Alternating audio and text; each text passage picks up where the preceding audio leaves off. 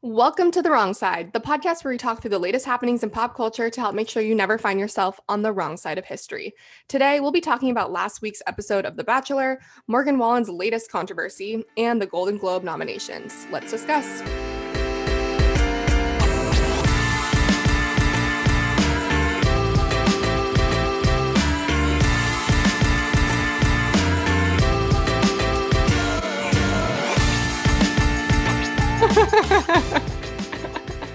It's so much harder to come up with an intro when we're not together. It's so hard. I'm over not being together.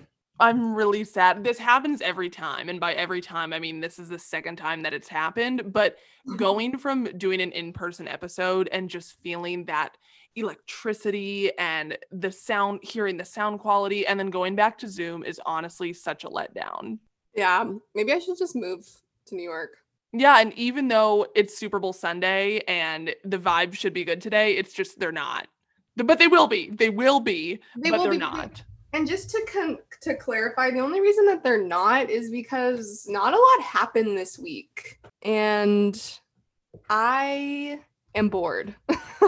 Yeah, I swear to God, pop culture was just not on our side this week. And again, we always, if there's no news going on, we do try to wait until Sunday to record, to wait for a story to break or literally anything to happen. And we got nothing. Yeah, because the thing is yes, okay, I was scrolling through page 6, trying to, figure out, okay, did I miss something? Because I really feel like nothing was popping off in the pop culture world. There still continues to be updates about Armie Hammer's allegations. Like every single day there's new stuff. And so, I mean, I feel like I'm waiting for something crazy to drop and then we can revisit that. But other than that, anything else that stands out to me is why it's not important for Gigi Hadid to be a size 0. And I'm like, oh, groundbreaking. The amount of times the E! News posts about Gigi Hadid is unbelievable. She makes it onto their feed at least 4 to 5 times a week. I'm not kidding. Go count if you don't believe me. She's one of those people that truly, to me, I don't get it. There's a couple people who are actual superstars who are above the level of fame. Think about the Kardashians, the entire Kardashians.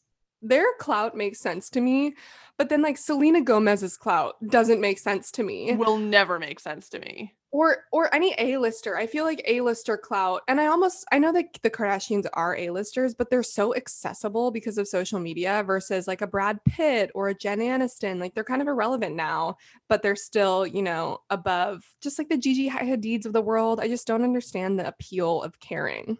Well, and who else I really don't care about is J-Lo and A-Rod. I'm sorry, but all that news was breaking about a potential scandal, a cheating allegation, and I just couldn't care less. I almost pitched it as a story idea to Audrey, and then I realized I don't care. I'm sorry. I mean, let's get loud, but not about that. You know what I mean? Also, J-Lo's entire, her PR team is working overtime right now.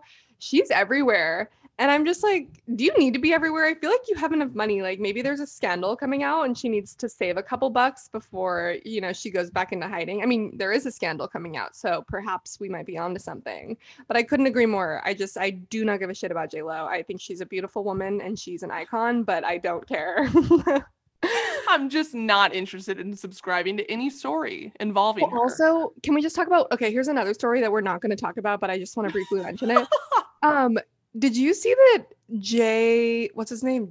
I was going to say J-Rod. What the actual fuck? J-Rod? What I meant, you know why? Because I was thinking of Jordan Rodgers, but it's actually Aaron Rodgers that I'm talking. Oh my God, another A-Rod. Oh my God. Okay, wait, hold on. Are we I thought you were talking about Jay Cutler. Where are we? No. We're talking about Aaron Rodgers, the NFL player. Oh. Brother of Jordan Rodgers. J-Rod and A-Rod. Brother-in-law of JoJo Fletcher. Lots of J's, lots of Rods, lots of A's. Aaron. Okay, Aaron, did you see that he is engaged to Shailene Woodley? What? Did you see that? No. Yeah, and that's all I know. So.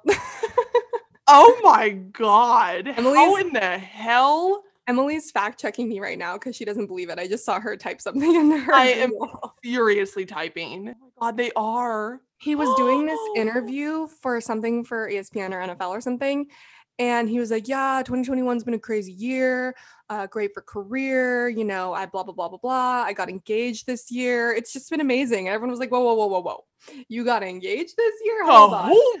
And then I guess him and Shailene, that's like the non-couple of the century. Like I could not pick two people less expected to get together. Wait, this is crazy too because I'm Googling them and on Google Images, there's no photo of them together. It's all just side by sides. So they have really been under the radar on this one. Like they have 0 photographs together.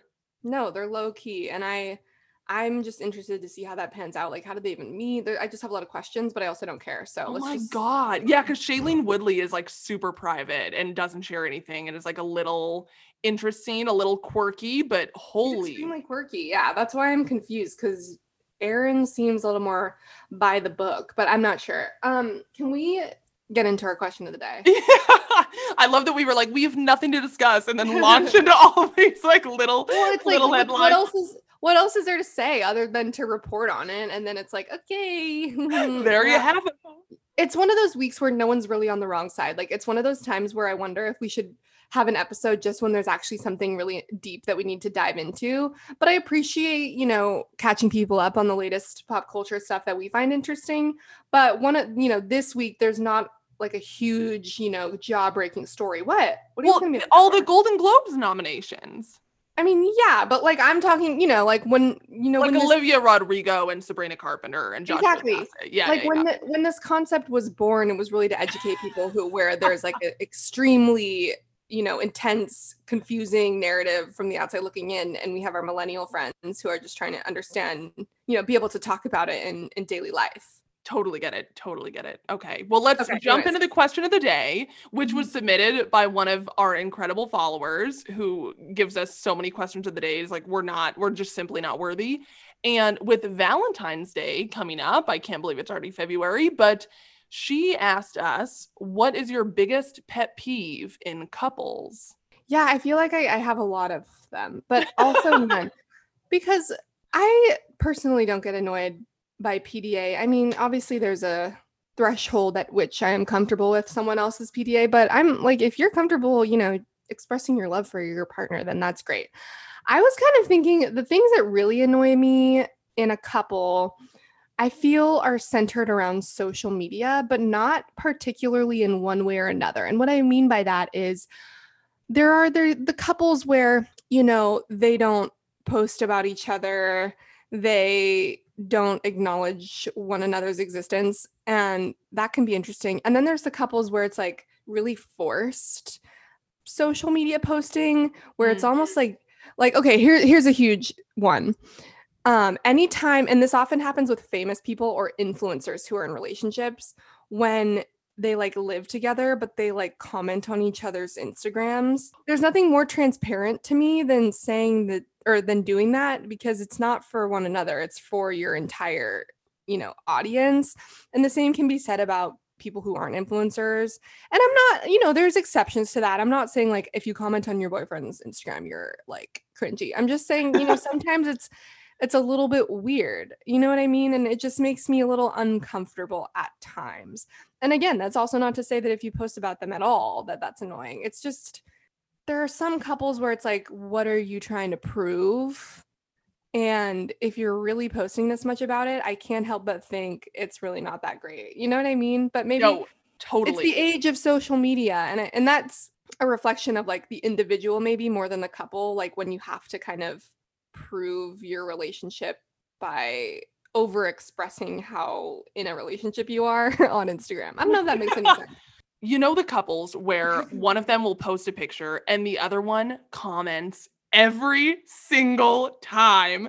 And it's always something along the lines of, loved this day with you, or looking so good, babe, or love you so much, or just whatever. It drives me insane. It's when you scroll through someone's Instagram and literally every single post, whether they're together or individual, there's just a consistent comment every time, and I'm like, okay, take it easy a little bit. Yeah. So that's a pet peeve of mine. But my other pet peeve that Audrey actually reminded me of, and this is like very niche and honestly makes me just seem insane. But I really can't stand it when couples Venmo each other on like a daily basis, okay? And I know that seems weird, and a lot of you are probably like, what the hell are you talking about? But I'm a Venmo feed stalker, okay? I love looking through people's Venmos and it just, or oh my God, that sounded really, really creepy. I just like looking at what people are Venmoing each other, okay? Fine, I just said it. I sold myself out. And I swear to God, there are couples that it will be multiple times a day, like coffee, lunch, dinner, utilities, rent, like, and what drives me insane is that obviously for the bigger expenses, like, yeah, rent or utilities, whatever, sure, Venmo each other for that, of course. But when it's like multiple times a day and the charges are like coffee and ice cream and it's like $4, I'm like, okay, how about one of you pays for the coffee and then the other one pays for ice cream? It just drives me crazy. I don't know why. I just can't deal with it. I have a concession to that though, because maybe, so for as an example, James is extremely acts of service. Like that's my love language is acts of service. And so it's the act of doing, like getting the coffee that is the gift. So I'm going to pay for it because I literally just like asked him to go to Starbucks and get us a coffee. So I'm going to Venmo him because it's the least I can do because he's the one going to get a coffee while I play Fortnite or whatever. But that would be like one time a day. I guess. I mean, honestly, you did sell yourself out. Like, it's a little weird that you're looking at other people's Venmos, but and I've seen that. No. Like that's it's like a once a week sort of a thing. You know what I mean? And that pet peeve that you have is something that I've seen shared around on the internet. Like people have that pet peeve and it's just like, fucking mind your business. No offense, but mind your goddamn business. Like maybe the person doesn't have a job, or maybe like they're just trying to be nice, or maybe it's just, something to be, polite. You don't have to like nickel and dime each other, but goddamn, I've seen that on Venmo too. Or not Venmo, sorry, TikTok. Why do you Venmo your girlfriends and boyfriends $5? It's so embarrassing. It's like, get over it. You're just sad that you're single.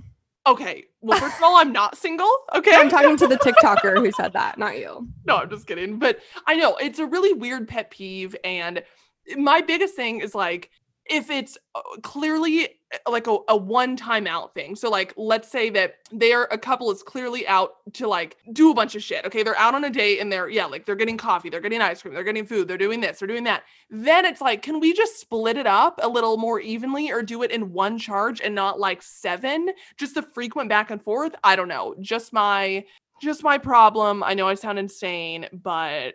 Quick question before we move into the first story of the day. Yes. Do you have Valentine's Day plans? Oh, okay. Great question. No. No,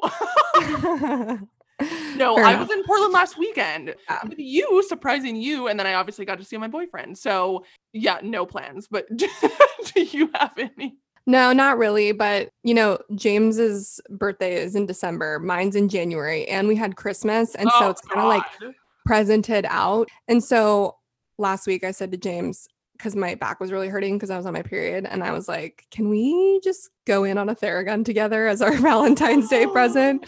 And he was like, yes. And I was like, sweet. So I bought a Theragun. I'm so jealous. I'm so excited. Hopefully it lives up to the hype because my back has been hurting. My neck has been hurting. Just everything hurts. And I just want to be able to beat that back into submission with my Theragun.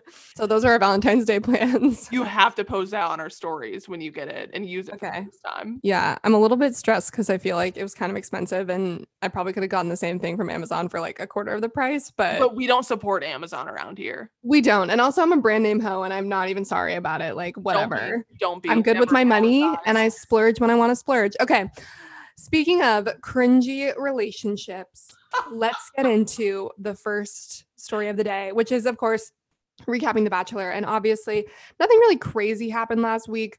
We're just going to touch on a couple points from the episode going into this episode that'll be coming out today if you are listening on release day. So let's go ahead and start with, I kind of want to start with Rachel's one-on-one. Okay, fair enough. And can I just say really quickly that even though you said, nothing crazy happened, it wasn't anything super dramatic, I really enjoyed the entire episode, which I haven't all season. I just thought that the content was consistently good between the one-on-one dates, the group date, the rose ceremonies. I don't know. Yeah. I was just very tuned in throughout the whole episode. And usually there's a segment or the entire episode where I'm just like half watching, half not. But this episode really pulled me in. So yeah, let's get started on Rachel's one-on-one. How insanely jealous were you? Oh my God. I mean, every time I'm jealous of that.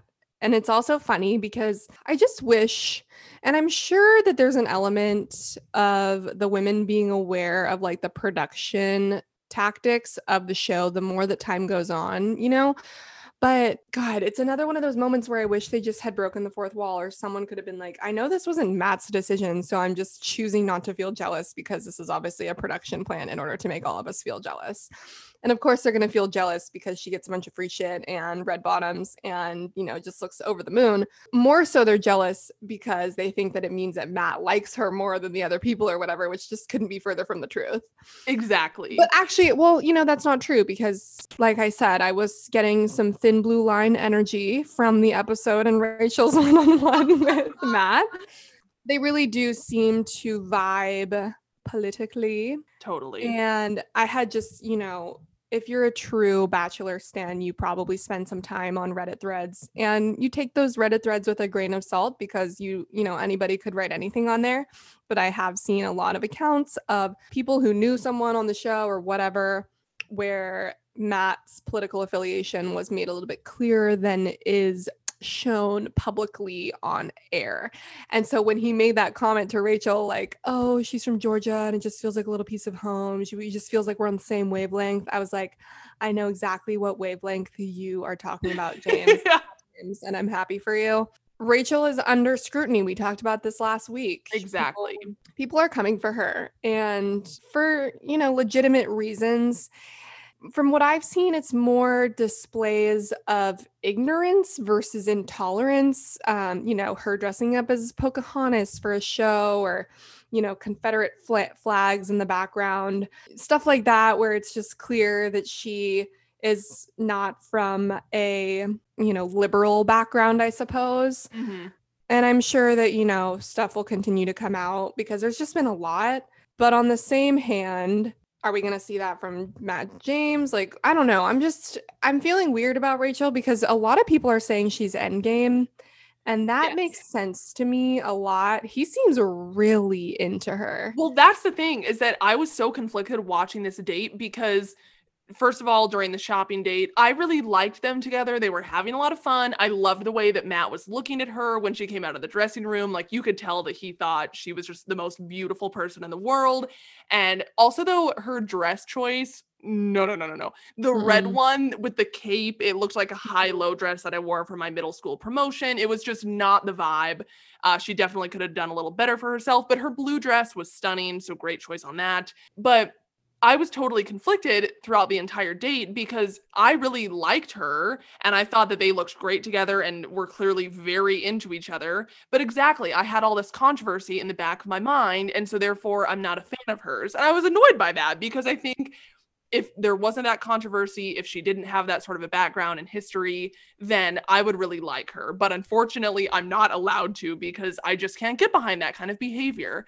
And during their dinner portion, I mean, obviously during the close of it all, they were very into each other. But during the dinner date, when she told him that she was already falling in love with him, he said it back. And she even made a comment about how, I want to leave here with you. And he said, I feel the same way. And so I was just shook to my core because we had never really seen them together before up until this point. And I was like, oh God, wow. Like, I just felt like I got hit by a freight train because you can tell that they are very, very into each other. However, her comments about her insecurities were also very interesting. And Matt didn't seem to mind that, which probably would have been a red flag to me. But here's the thing. Matt was straight up not listening to her at all. I saw a TikTok that pointed this out. I mean, I was watching, but I didn't notice this until the TikTok. But, she spent 5 minutes at least of screen time talking about how she's so insecure. She really has a lot of self-confidence issues and doesn't always know if she's doing the right thing or, in the right place, whatever. And then at the end, when Matt is about to give her the rose, he's like, "You're just so sure of yourself. And I love that about you." And it's like, holy shit, dude. He really does not fucking listen. And I hate that about every single lead, honestly, in the last, as long as I can remember. Thank you so much for sharing. You're so strong. It just goes to show how love really is blind, because people are not making decisions based off of logic. They're making decisions based off of being entranced by the eye contact and the beauty and the situation and the blah, blah, blah, blah, blah.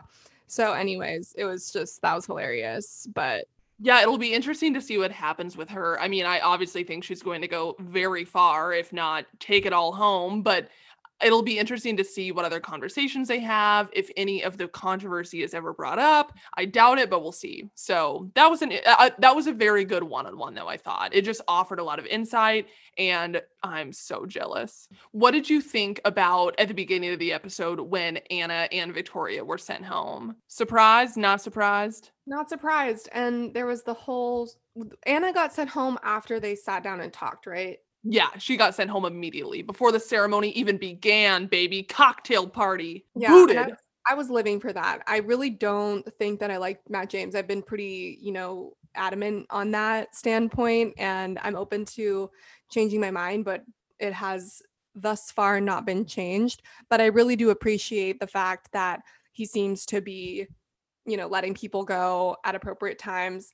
Victoria leaving, it's like whatever, because was an obvious production plan.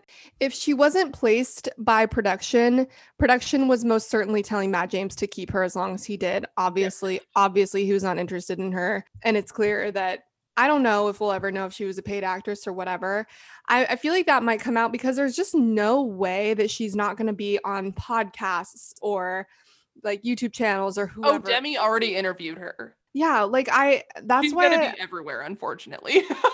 Is, dude, and she's probably gonna be on Bachelor in Paradise, which is just so frustrating. Bachelor is really under fire lately. They need to get it together. People are pissed off. Oh my god, you know what we fucking need to talk about is the Dylan Barber tweets. Oh my god. Well, that was so. Did you see that he already had to issue an apology statement and totally had to backtrack on a lot of it?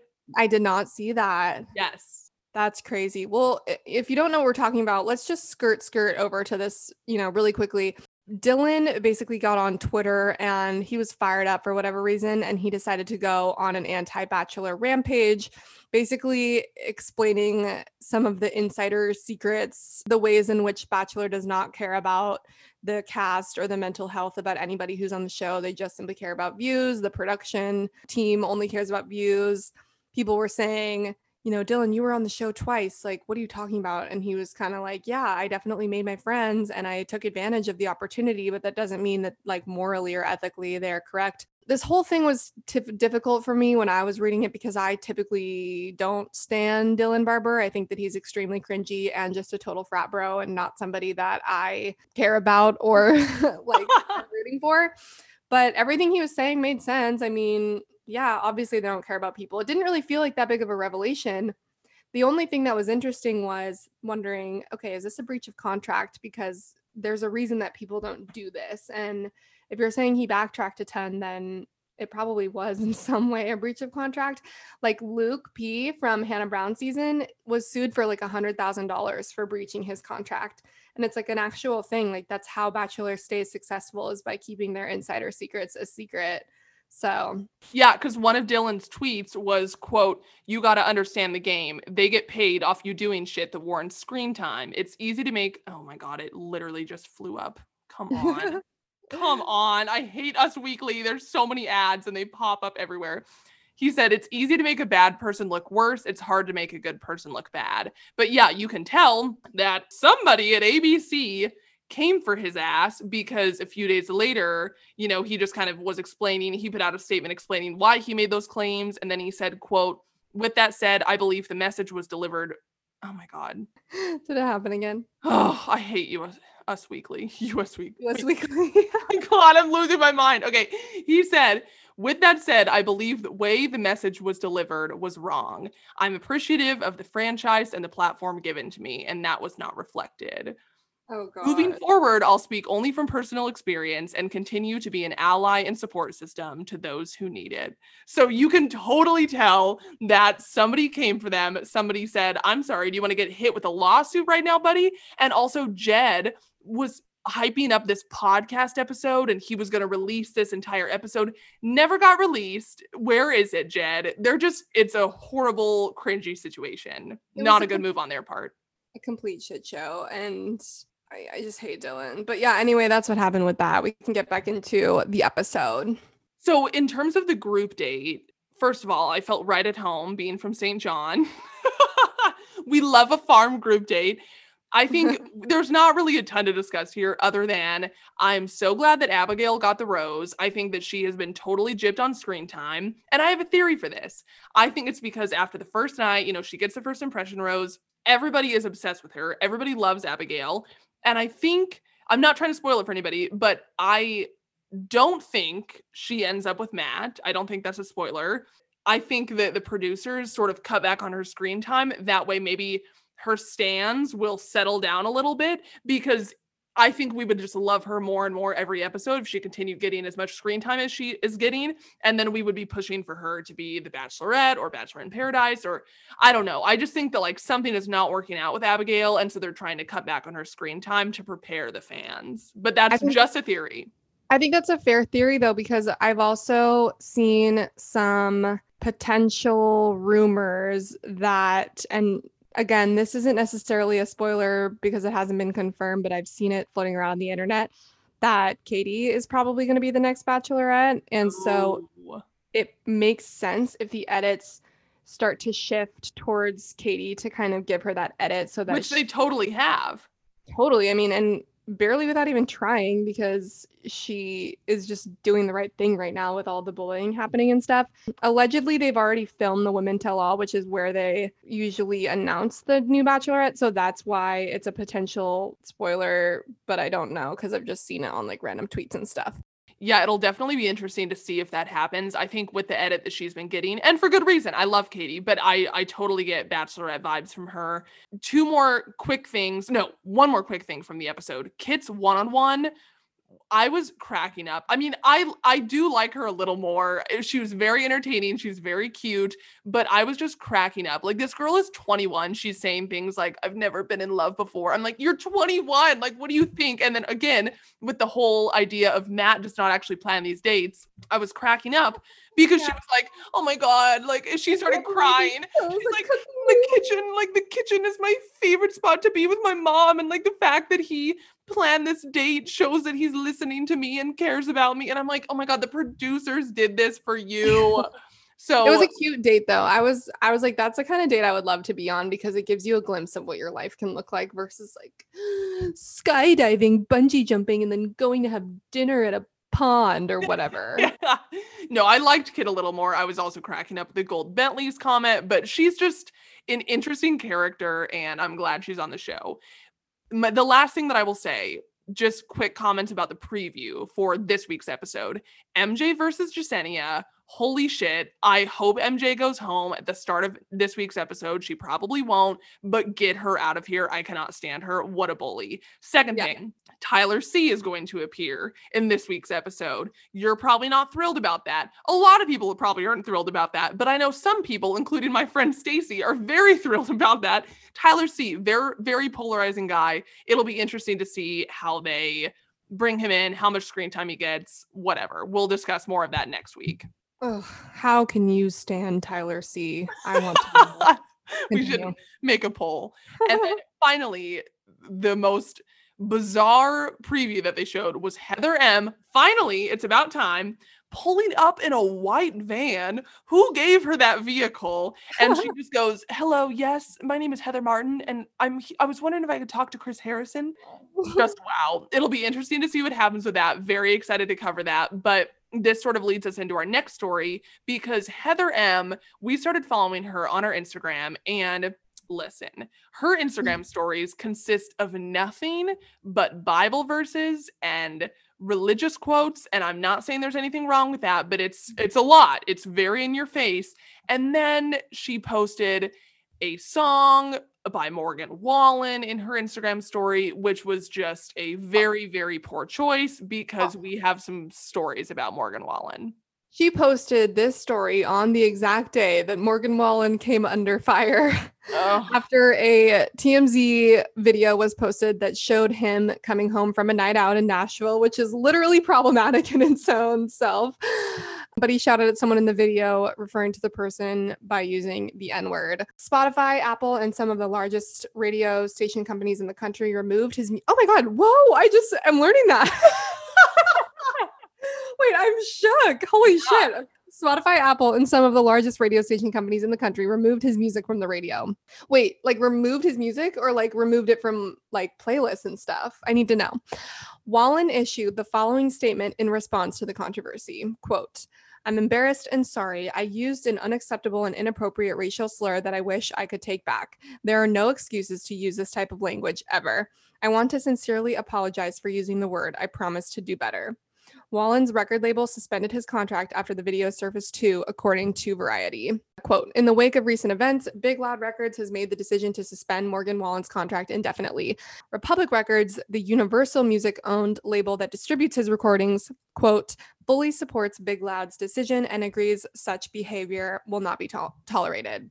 So unfortunately, his music is still on Spotify and Apple Music, but they removed it from all the radio. Got it. Okay, that makes sense because it'd probably be like a legal issue to actually pull his music from the app. Oh God, I wish. You know, that's so funny because this is just incredibly vindicating for me because when his controversy came back, his first controversy of the year, or maybe, I mean, one of them from the year a few months ago when he was set to show up on SNL. And then there were videos that surfaced of him making out with tons of girls on some college campus. And so did that get revoked or did he still perform?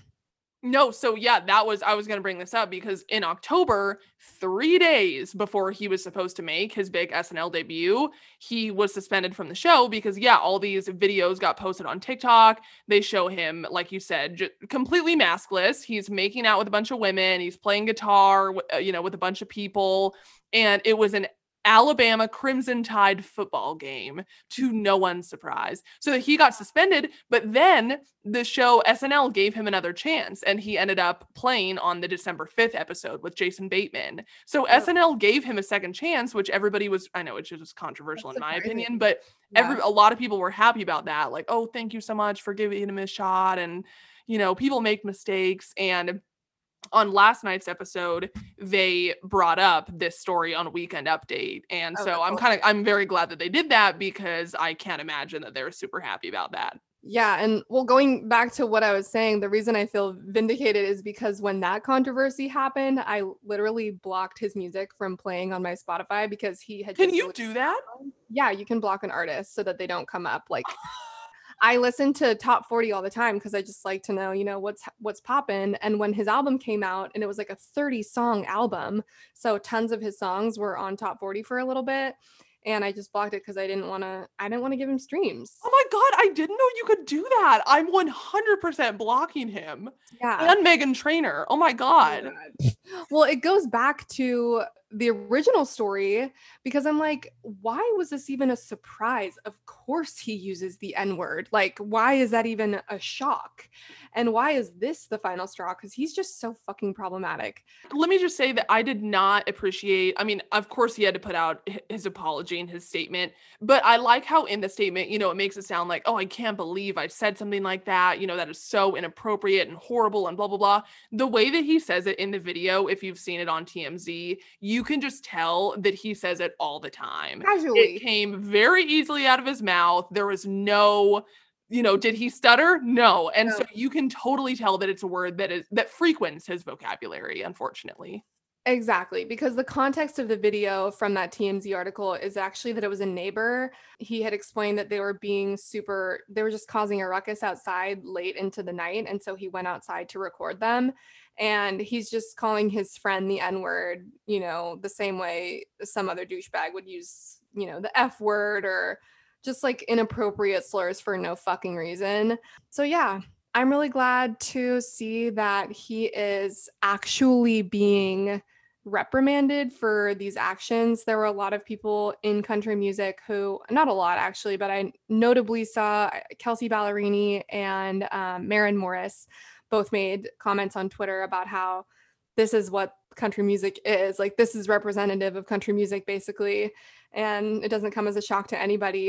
And it just fucking sucks. And I stand them for speaking out, because it must be really, really difficult to be in that environment, in that community, but also take a stance that's probably against the majority of that audience's political views. So I found that to be very impressive and brave of those people as well. I would love to see some more comments made by the white male country stars, but pretty silent on their end. And that's not a shock. I mean, we know many fucking Jason Aldean is like a literal QAnoner. Oh my God. So... he and his wife have got to chill. They are the definition of the wrong side. Avoid. If I should block him, I'm blocking him. I'm blocking everybody on Spotify today.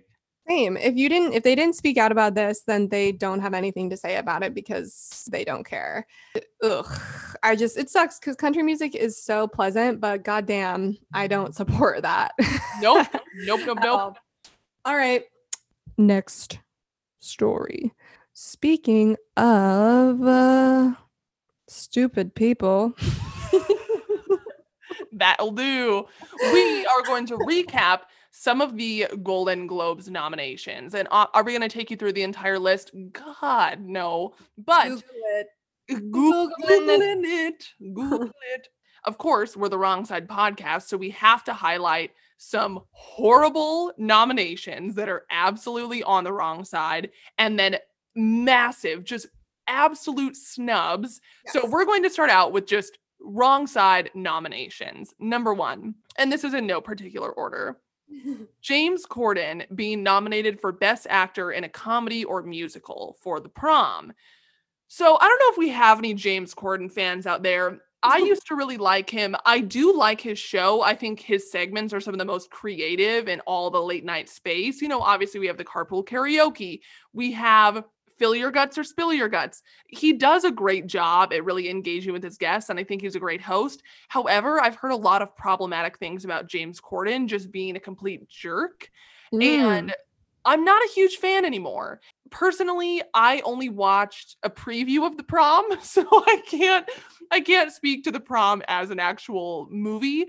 However, I can just tell that it is not up my alley. Absolute trash. It's one of those films where you have all these big stars, so you expect it to do well, but if the story is not there, it's not going to be good. My biggest problem here is that James Corden was the only performance from the film to be nominated. Okay, Meryl Streep, are you kidding me? She didn't receive a joke.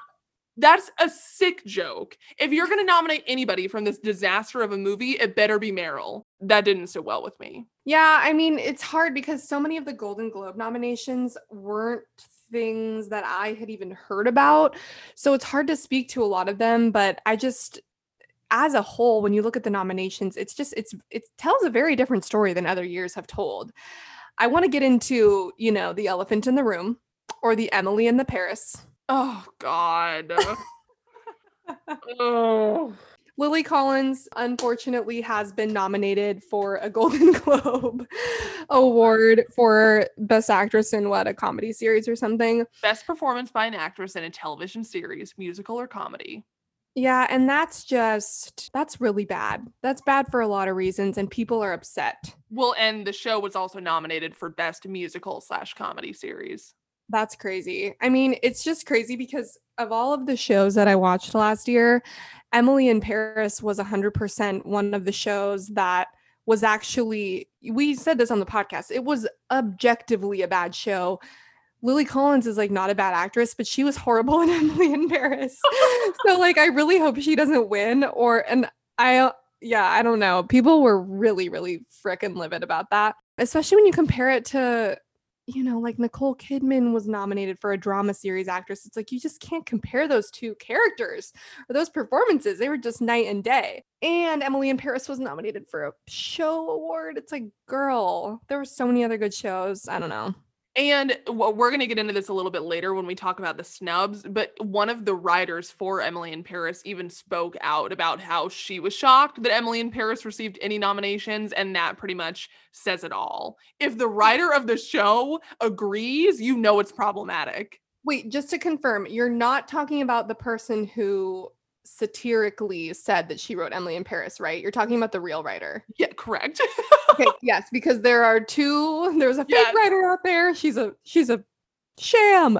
But yeah, that lady came out. This was another side thing. If you were confused, you might have been seeing this on Twitter. There was this girl who is a comedian who posted on Twitter that she wrote Emily in Paris initially to star a South Asian character, and it didn't get through, but then she wrote it with a white character and it got through. And, it was this whole thing. She went on for weeks about it. She got contacted by different news platforms saying, oh my God, that's so crazy. Like, we want to reach out to you. And then she finally shut it down like 2 days ago, being like, guys, use fucking Google. Holy shit. Like, look up your sources, please. But Emily here, not Emily in Paris, Emily Jones is referring to the actual writer who did also make a comment about it. So yes, essentially Emily in Spokane does not support Emily in Paris's nominations. And I think it's just disgusting that Lily Collins got one nomination and then the show got a nomination. The double nomination is just too much for me. One would have been an outrage. Two is a travesty. Despicable. Yeah. So the final wrong side nomination that I will mention is Kate Hudson and music being nominated for Best Actress in a Comedy or Musical and Best Picture, Comedy or Musical. So this is just really controversial because music, which was written and directed by Sia, has not yet been released. That is actually happening this next week, but early reviews have definitely not been super kind to the film thus far. And if you guys are wondering, okay, this sounds really familiar, and I remember seeing this on Twitter somewhere, a bunch of outrage about it. So the film stirred a lot of controversy because it casted Maddie Ziegler as an autistic girl instead of an actor on the spectrum. So there's just not great vibes surrounding this film already, and for it to already secure a nomination, you just hate to see it. So nothing really else to say on that one. What? Like, what? I don't know. I know that I'm not an expert, but sometimes award seasons and timing and stuff really confuses me. Like, why wouldn't this just be up for an award after it was released? I know, like, we haven't even seen this thing. Yeah, that's confusing. So horrible nominations all around, even though I'm pissed about all of them. I'm pretty confident that none of these will actually win. So I'll swallow my pride and try to forget this ever happened, but I completely disagree with all those. So now to move on to the snubs. I'm going to sort of take this one over because I am an award season girly. Audrey is... she dips her toes in the water, but I just really feel passionately about this. And also I've been watching Schitt's Creek lately, and Moira Rose gets asked, what's your favorite season? And she goes, award season. And I just love that. That stuck with me. So I love her. It off with the snubs, again, in no particular order. First up, Zendaya. We love Zendaya. She can do no wrong. Absolute icon, absolute queen. Hope I come back as her in another lifetime. She was snubbed from her new Netflix movie, Malcolm and Marie. I was just upset by this because it really did seem like the perfect place for her, perfect place and time for her to really stake her claim in the race for Best Actress. The Academy loves highlighting these rising stars, and Zendaya has just really been proving time after time that she can quite literally do it all. I actually have not watched this movie yet, but I will be watching probably tonight or tomorrow night because I will consume any content that Zendaya is in. I just know it's already going to be good. It's her, even if the film is bad, her acting is incredible. She deserved a nomination. Next up, Dead to Me. Have you seen this show, Audrey?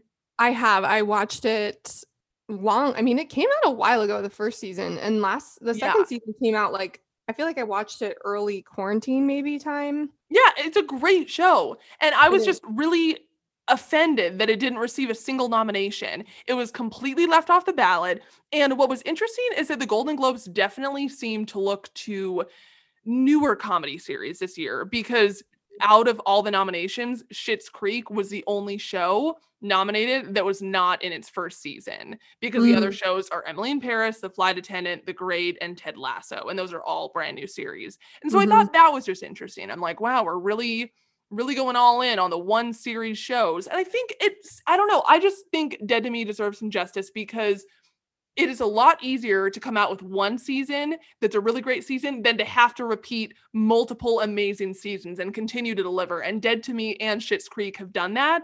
And I just think it deserves more recognition. That's all. The whole idea, maybe you can shed some light on award season, especially as we come up on some more award, programming in the next couple of months. But it's so confusing because the pool of potential nominations is so large, and it almost seems like sometimes people or shows that could be great candidates just completely get left out for whatever reason. Like, I'm just thinking about all of the Disney Plus shows that are coming out. There's so many Netflix shows, and also like we're gonna see award season change, the function of different awards change as the way that we watch media changes. So like how you were saying Netflix received more than 1/3 of all nominations. Crazy. Okay, that's not surprising because I don't watch cable. Like, I watch Netflix, I watch Hulu, I watch HBO, like streaming platforms. So it also doesn't surprise me that Schitt's Creek is the only like long-standing series that got nominated for television, because like we were talking about, the Netflix problem is that all of this content is being churned out for one season to keep people's interest, and then a new show comes out. And I feel like that's the new strategy versus coming up with long-standing shows where they actually have a plan for like multiple seasons of content, which is disappointing because that's just not as exciting to me. But I don't know. It's just a bummer. Like shows like Emily in Paris. Oh, I can't believe that the same awards category includes Emily in Paris and Schitt's Creek. Like, can you imagine? Oh, if I were Dana Eugene Levy, I would be scoffing at the nomination and say, actually, take my name off the ballot. I don't even want to be listed next to a show like that. I wonder if Schitt's Creek is going to, blow them out of the water like they did with the Emmys. Oh, Schitt's Creek will sweep. Mark my words. As it should. As it should. I would die for that show. I would die for every actor on that show. Yeah, same. I fucking love that show. But yeah, moving into snub number 3. This one is a little more niche that not everybody might agree with me on. But What We Do in the Shadows was snubbed. And if you don't know what it is, this show, I swear to God, it is a cult favorite, okay? And it's just basically this vampire mockumentary that, takes a look into the lives of these 4 vampires who have lived together for hundreds of years in Staten Island. It is so funny and easy to watch. And it scored 8 nominations for the Emmys, including Outstanding Comedy Series, and then it just snubbed by the Golden Globes completely. And I just found that to be quite disrespectful, if I do say so myself. Yeah, I hadn't seen that show either. And then what was that one show a lot of people were talking about, especially in contrast to Emily in Paris, the HBO one that you were telling me about? Yes. So this leads us into our final, and I know that I said in no particular order, but this is probably the biggest snub of all time. I May Destroy You. So this is a British drama television series that was, counted out here, created, written, co-directed, and executive produced by Michaela Cole for BBC One and HBO. And the series is set in London with a predominantly Black British cast. And basically, Michaela stars as herself.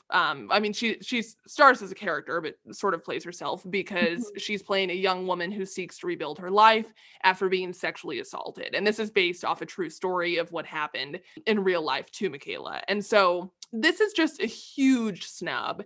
And it also highlights a lot of just how the nominations work, because there was this report in 2017 from the nonprofit Color of Change that found that 91% of showrunners are white and 80% are men. And so this definitely just also plays into the whole, let's just really quickly do a comparison. We have Emily in Paris and Lily Collins nominated for just starring in the show. And it's the most basic kind of Gossip Girl type show. It's literally about an influencer that's living in Paris, Can't imagine that the storyline was that hard to come up with, and it receives 2 nominations. And then you have the show and this amazing writer and director and producer and actress who is bringing this very important issue to light in a beautiful and incredible way, and she does not receive a single nomination for her writing, directing, acting. It just pisses me off. And you know who else is pissed off?